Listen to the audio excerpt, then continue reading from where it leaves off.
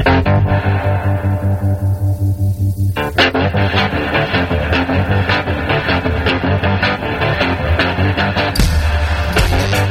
listening to Cannabis Health Radio. Here are your hosts, Ian Jessup and Corey Yelland.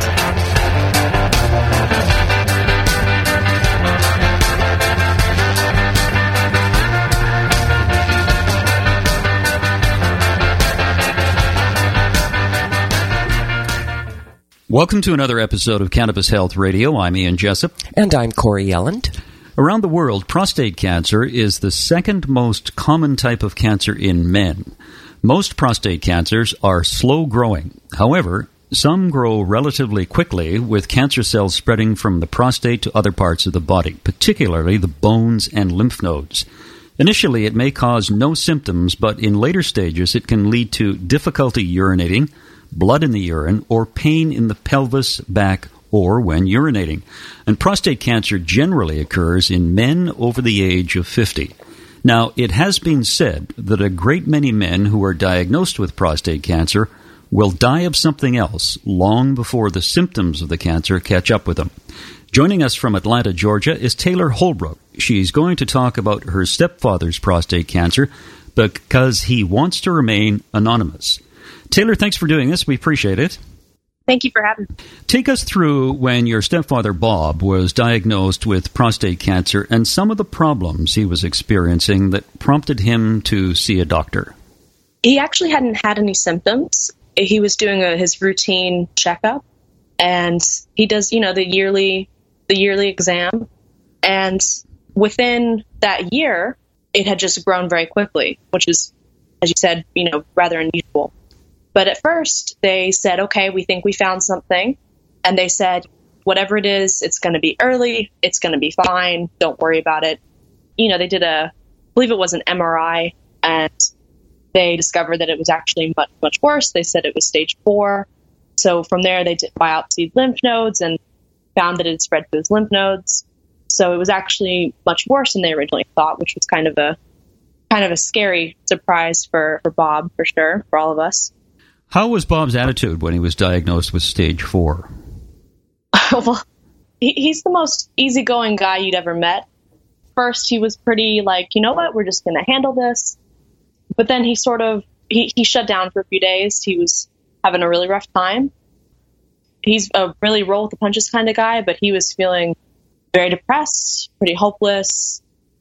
It went from being like you said, like, hey, you're not going to have any symptoms, or you're not going to even really see the effects of this, to, well, this is severe. So he was feeling pretty hopeless. He needed a couple of days to process it, and then his mental attitude turned to depression, realizing that this was a life-threatening ailment. Absolutely. Taylor, how old is Bob, or was Bob, when he was diagnosed? He just turned 60. What treatments were offered by the doctors? They really wanted him to do hormone replacement, estrogen therapy, essentially. When they get rid of your testosterone and drop those levels down really low. That was the number one thing that they wanted him to do. They also wanted him to do radiation, was something that they were really pushing for. They also had the option of doing prostatectomy, which that was the doctors didn't want to do that one as much as they wanted to do the first two options, because they said, well, it's spread. There might not be a benefit to remove the prostate spread beyond the prostate. But they were very adamant about doing, the hormone replacement therapy and radiation. And, we did a ton of research on that. And, the hormone replacement therapy is effective for, I think it's about 2 years or so. And then it's almost universally comes back, and it's no longer susceptible to that same treatment. And in the meantime, you have a host of, you lose a lot of yourself as a man, I think, when you go through that. So it was really not ideal. And I've got a lot of strong feelings against radiation based on, what it does to your immune system and to your body and to your health in general. So those, none of the options were great. With no one, we were feeling pretty hopeless at that point. I've never understood why doctors prescribe hormone replacement therapy for men with prostate cancer. Young men have just tons of testosterone in their body. Right. And once you reach the age of 50, your testosterone decreases dramatically. It does over the years, right. And your estrogen goes up. Right. And so you have to ask yourself, okay, men over 50 get prostate cancer. Why do they get prostate cancer? Is it possibly because they have too much estrogen in their system and not enough testosterone? And a doctor will come back and say, well, cancer feeds off testosterone. Okay, now why don't young men get prostate cancer if they have so much testosterone? Yeah. Exactly. It's a great question, and I think it's one of those treatment options that, doctors are very limited in what they can, at least in the U.S. especially, they're very limited in what they can actually prescribe. And so they think, okay, here's something, and it will work for a little while, but it comes back. And so in the meantime, you've put your body through, your body and your mind through so much, and then you've got cancer all over again. And the cancer that comes back is no longer susceptible to that treatment. And not all prostate cancers are susceptible to hormones in the first place. It's a really weak system. I believe they do the same thing for breast cancer as well, where they lower your estrogen, I believe, because some are sensitive to that. It's just a really imperfect system. It's hardly a treatment, in my opinion. But I'm a doctor, just... Taylor, I have a friend who had prostate cancer before the days that I knew about cannabis oil, and he did the hormone therapy, and he is suffering majorly medically now as a result of the hormone therapy back in the day, done back 10 years ago. Oh. And he has major medical problems now as a result, direct link to this hormone therapy. That's awful. I'm not surprised at all. Your body hormones, my background's biology. That's what I went to school for. And you see, we think about hormones as just being linked to one or two functions, very specific, but they control your whole body. They're controlling many, many steps. Hormones control way more than we even understand yet. So to mess around with it is something that no one should take that lightly, and doctors shouldn't take that lightly either. You said a few moments ago that when the doctors recommended radiation, you have some strong opinions of radiation. Yes. Fire away, kiddo. Well, essentially, the thing about you guys, probably know way more about this than I do. Just from what I know of it is that, essentially you are destroying the function of your immune system when you put radiation to your body. And the idea is you kill, with radiation, you're killing cells, but in an undifferentiated, unspecified manner. So if you had a bunch of people in a room and you wanted to just kill the bad guys, this would just be like blowing up a building. You're killing the good, killing the bad. That's what radiation does. So you're left with no more cancer cells for the time being, or at least way less cancer cells, but you also don't have your immune cells, which you need to fight off the remaining cancer. So your body's weak and it's already depleted, and then there's still cancer there because radiation is not a perfect cure. Cancer does come back, those cells grow, and then your body's not strong enough to fight it off because your body naturally fights cancer cells on its own. It does it every day. And it's equipped to do that, but when your immune system's weak, it can't. So it's sort of a, it's another imperfect solution as well. But that's sort of the nature of cancer treatments in America and in a lot of parts of the world is, they're not really treatments. They're Band-Aids. And Corey has a story on the use of radiation, they wanted to give you radiation. Mm-hmm. Tell Taylor that story. Yeah, when I went in, they said, well, it's the worst part of the body to treat, and we're going to hit your coccyx and your pubic bone, so you will have bone deterioration. We'll try not to hit your spine. They said you're going to have second and third degree burns, vaginally, rectally, perianally. Said my vagina and rectum would probably fuse shut. Oh, my God. Yeah, and I thought, no, thank you. Yeah. Thanks, but no thanks. So with Bob's prostate cancer and the options the doctors offered, what sort of treatment did Bob undergo? So the thing was that at first he didn't take any treatment at birth. After a lot of convincing, Bob and my mom decided that they would try the cannabis oil first. I convinced them to not go with the hormone or the radiation or chemotherapy. I finally, I was able to convince them of that, but they were still pretty stuck on wanting to try, wanting to just cover all their bases and try something.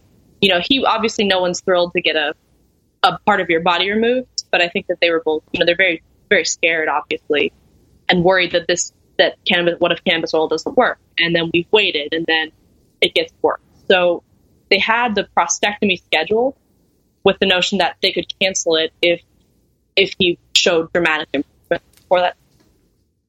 He underwent 2 months of the oil before the process. No, he did that as suppositories, correct? But yeah, he did both suppositories and oral doses. Per like Corey's advice, like you take because Corey was the one that helped me through all this and taught me so much. And she told us that, if you do suppositories during the day, you can basically live very normally. You're not high, you're not tired. And then you take the oral dose at night, and then it helps you sleep. So you're allowing your body you're allowing the oil to target it from multiple routes, because the suppository is not entering your system the same way as it would orally. So you're allowing it to enter on multiple levels. And you're getting around the clock, treatment essentially that way. And it's helping you rest, which is, crucial to a healthy immune system. What was your stepdad's reaction when you first brought up the topic of cannabis oil with him? Well, he made a joke about, he's like, well, I've been smoking enough my whole life. Shouldn't it have taken care of this for me? That's the usual joke.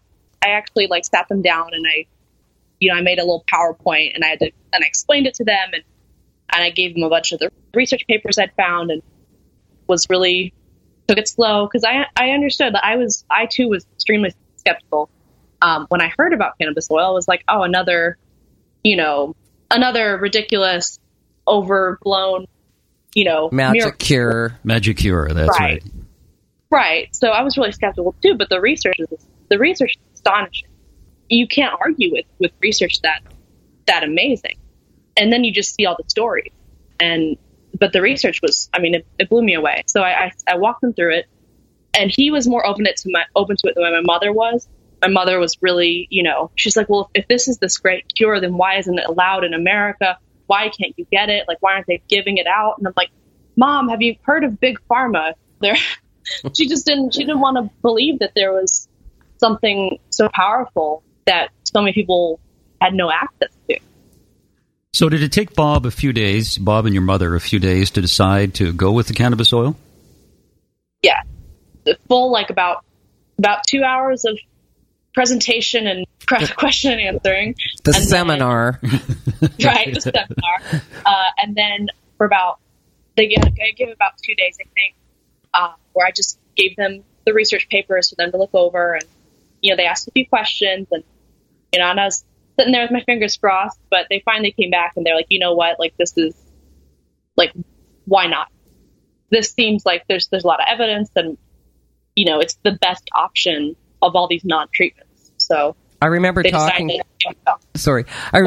to you, and you wondering what would be the best things to show them to try and convince them that this would be the route to go, and then waiting for the results after the seminar there. Right. It was a crazy few days, for sure. So he started on the cannabis oil. How did that work?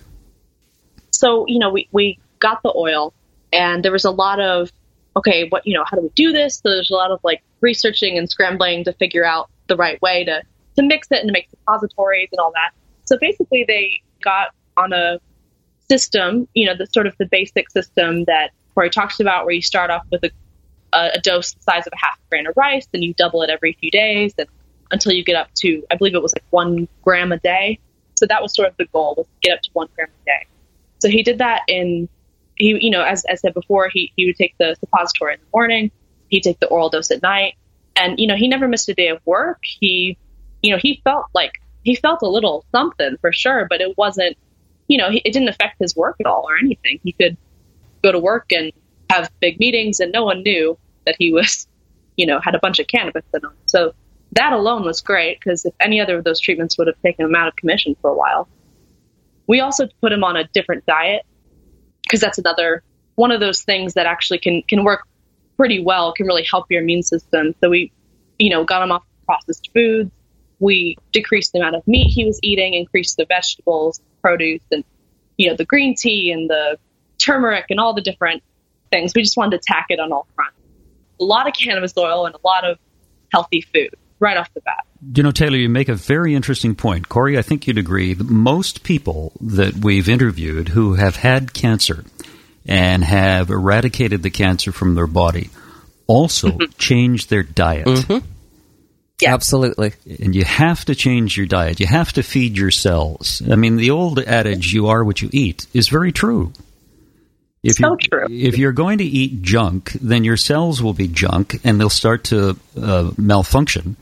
And something will happen to you. It may not be cancer, but it may be something else.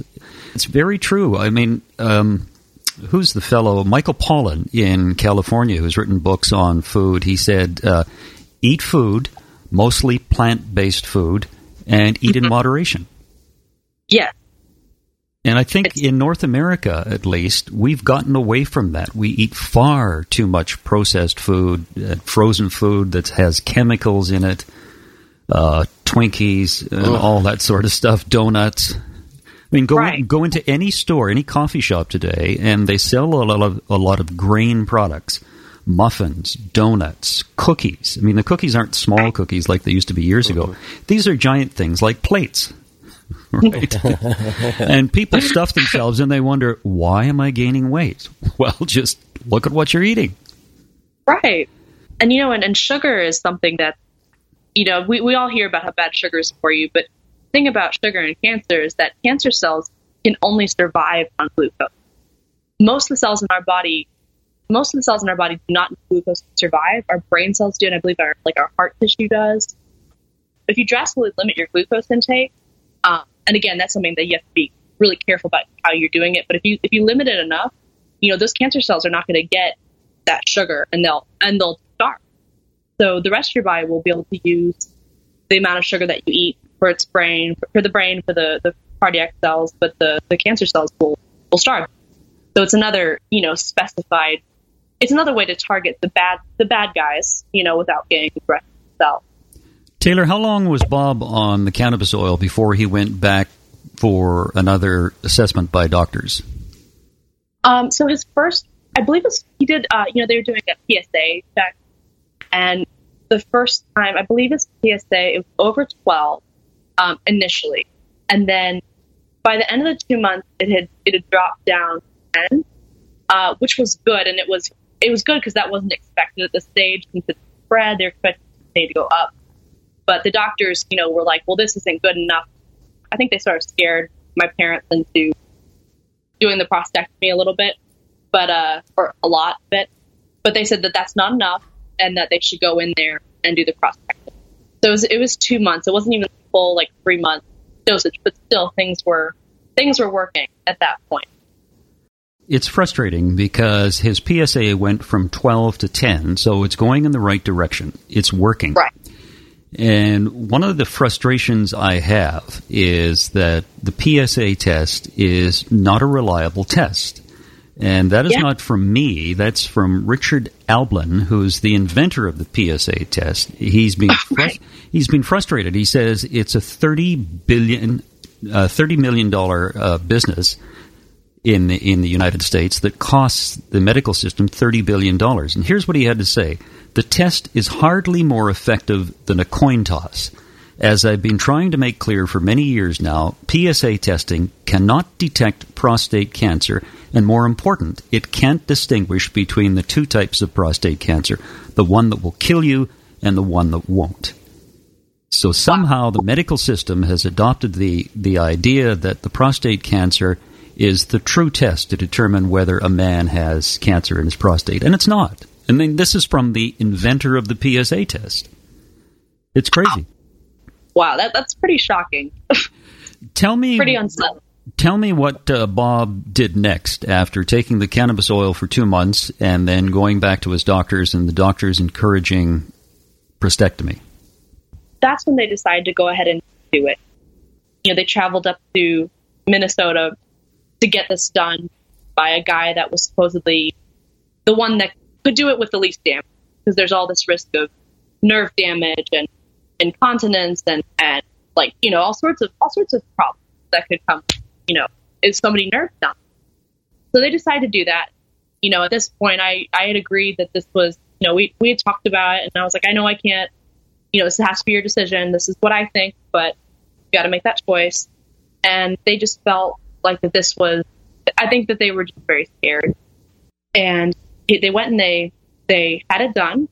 And he had, they were able to save all of the nerves on one side and 80% of the nerves on the other. So relatively successful as far as that goes.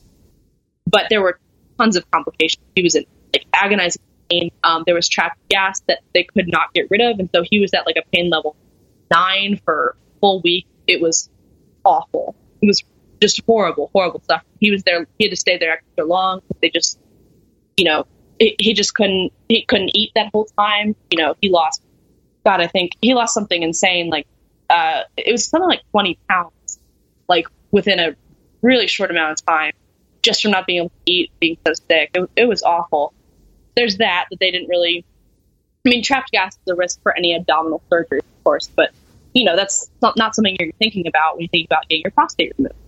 But when they went in there, they biopsied his lymph nodes, and, they noticed that there was only cancer in one of 20 lymph nodes at this point.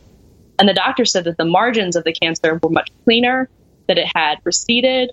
They were saying that it was essentially being reversed. And of course, they couldn't say, oh, hey, it's probably all the cannabis oil. They were like, well, I don't know what happened, but this seems to be going in the right direction. So it was interesting. I firmly believe that if he had just stayed with it, kept the cannabis oil going longer and skipped the prostatectomy, I think he'd still be cancer-free today. I believe that. This is reminiscent of one of the first interviews we did with Joss out of Germany with prostate cancer, and he ended up having the surgery, and it turned out he didn't even need it. It's horrible.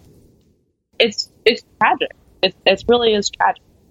To have to give up part of yourself for no reason. How is Bob feeling today? He's great today. He has no detectable cancer levels anymore. He's cancer-free, and it took less than 6 months, essentially. It's pretty much a miracle as far as we're concerned. We were getting ready for him to die. That's how that was presented to us, was that he didn't have many years left. And so now here he is, and he's fine. He's healthy. He's, obviously there's side effects that my mom and Bob are not going to talk to me about. I'm sure there's some nerve damage and things that he's struggling with, but in general, he's alive and he's happy, and they're converted now. They see what happened here, and that was that, cannabis oil really did save his life. There's no doubt about it. Taylor, I remember at one point you saying to me, oh my God, I think my mom thinks of this like a supplement. Right. Like a vitamin. Right. Oh, that's awesome. The outcome was amazing. And, right. Your whole journey just to get them to pay some attention to cannabis oil and what it can do, etc., was really amazing too. I remember the day you came back and said, yes. They said, yes, they'll do it, It was such a good day. And I couldn't have done it without you, Corey. You're seriously like an angel in our house for real.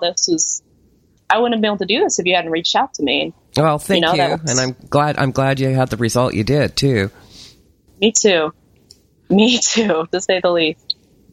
Taylor, does Bob continue to take cannabis oil? Right now he's not, and I'm trying to get him to go back onto it to do maintenance doses. The reason he stopped was because after the surgery, he just was, completely, he was pretty, he was pretty ruined down there. He couldn't do the suppositories. He was on a bunch of different medications for the pain, and he just didn't feel like he could handle doing the cannabis oil at that time. And so now he's better now. And they've just sort of, I think they've gone back into, well, he's fine now. And I keep having this talk with them. I'm like, it's really important that we keep this up. This isn't something that we take lightly. They've been talking about going back on again, doing little, maintenance doses. I might have to bust out the PowerPoint again, It's so important for him to be on that maintenance dose. Yeah. I have time and time again seen people who have quit, and a year down the road, that cancer is back. Right. So, certainly he doesn't need to take it in the doses that he was taking it. Mm-hmm. But he certainly does need to be doing a maintenance dose, in my opinion. Just at night. You know, a little bit at night. And is that like an everyday thing? Every day. Every day. Okay. This topic, sorry, Taylor, this topic of prostate cancer is of interest to me because my dad and 5 of his brothers had prostate cancer, and this was years ago, far before the Rick Simpson video came out and people were aware of cannabis oil. But they all had, with the exception of one brother, the prostatectomy. And it wasn't pleasant. I can recall my dad, he wouldn't say too much about it, but there was the incontinence as a result of it. And it was horrible. The one brother who did not have it decided to quit drinking alcohol. He didn't drink that much, but he used to have beer occasionally. Quit drinking alcohol and went on Essiac-T.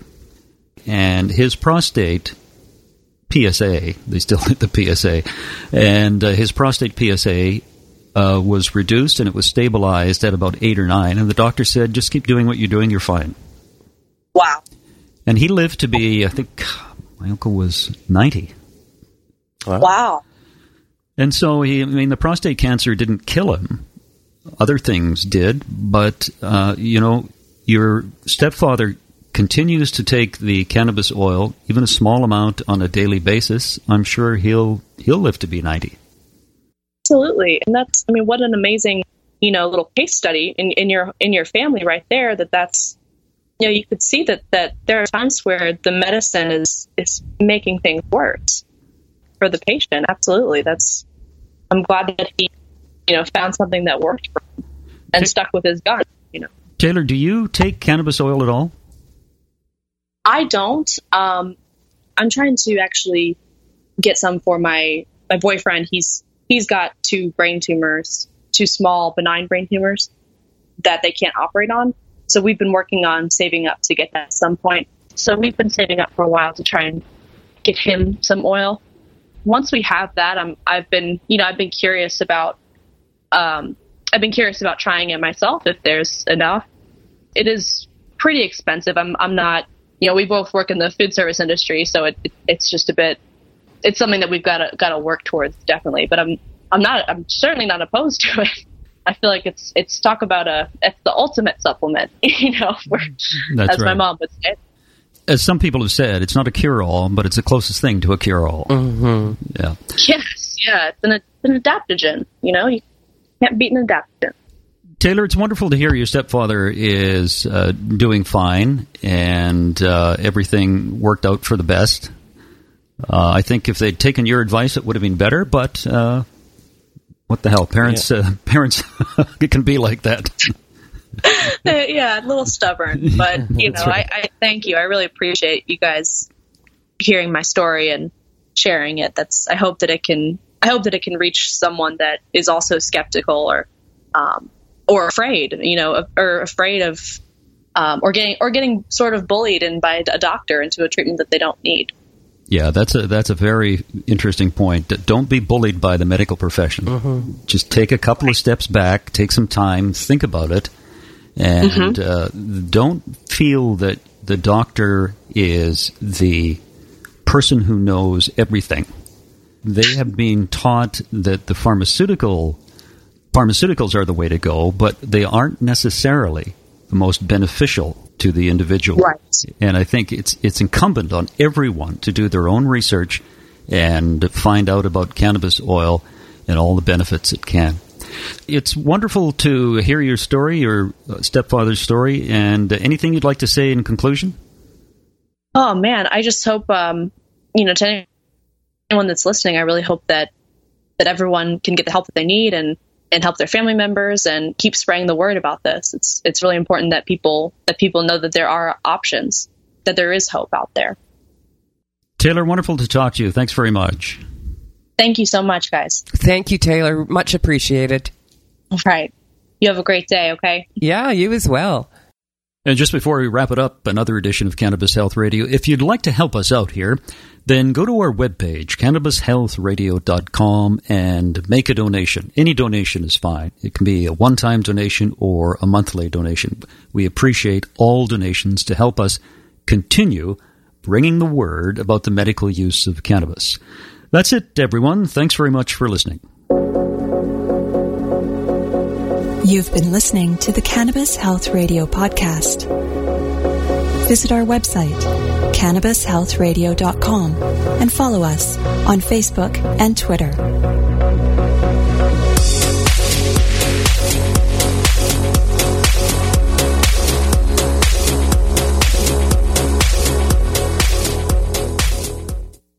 Thanks for listening to today's show.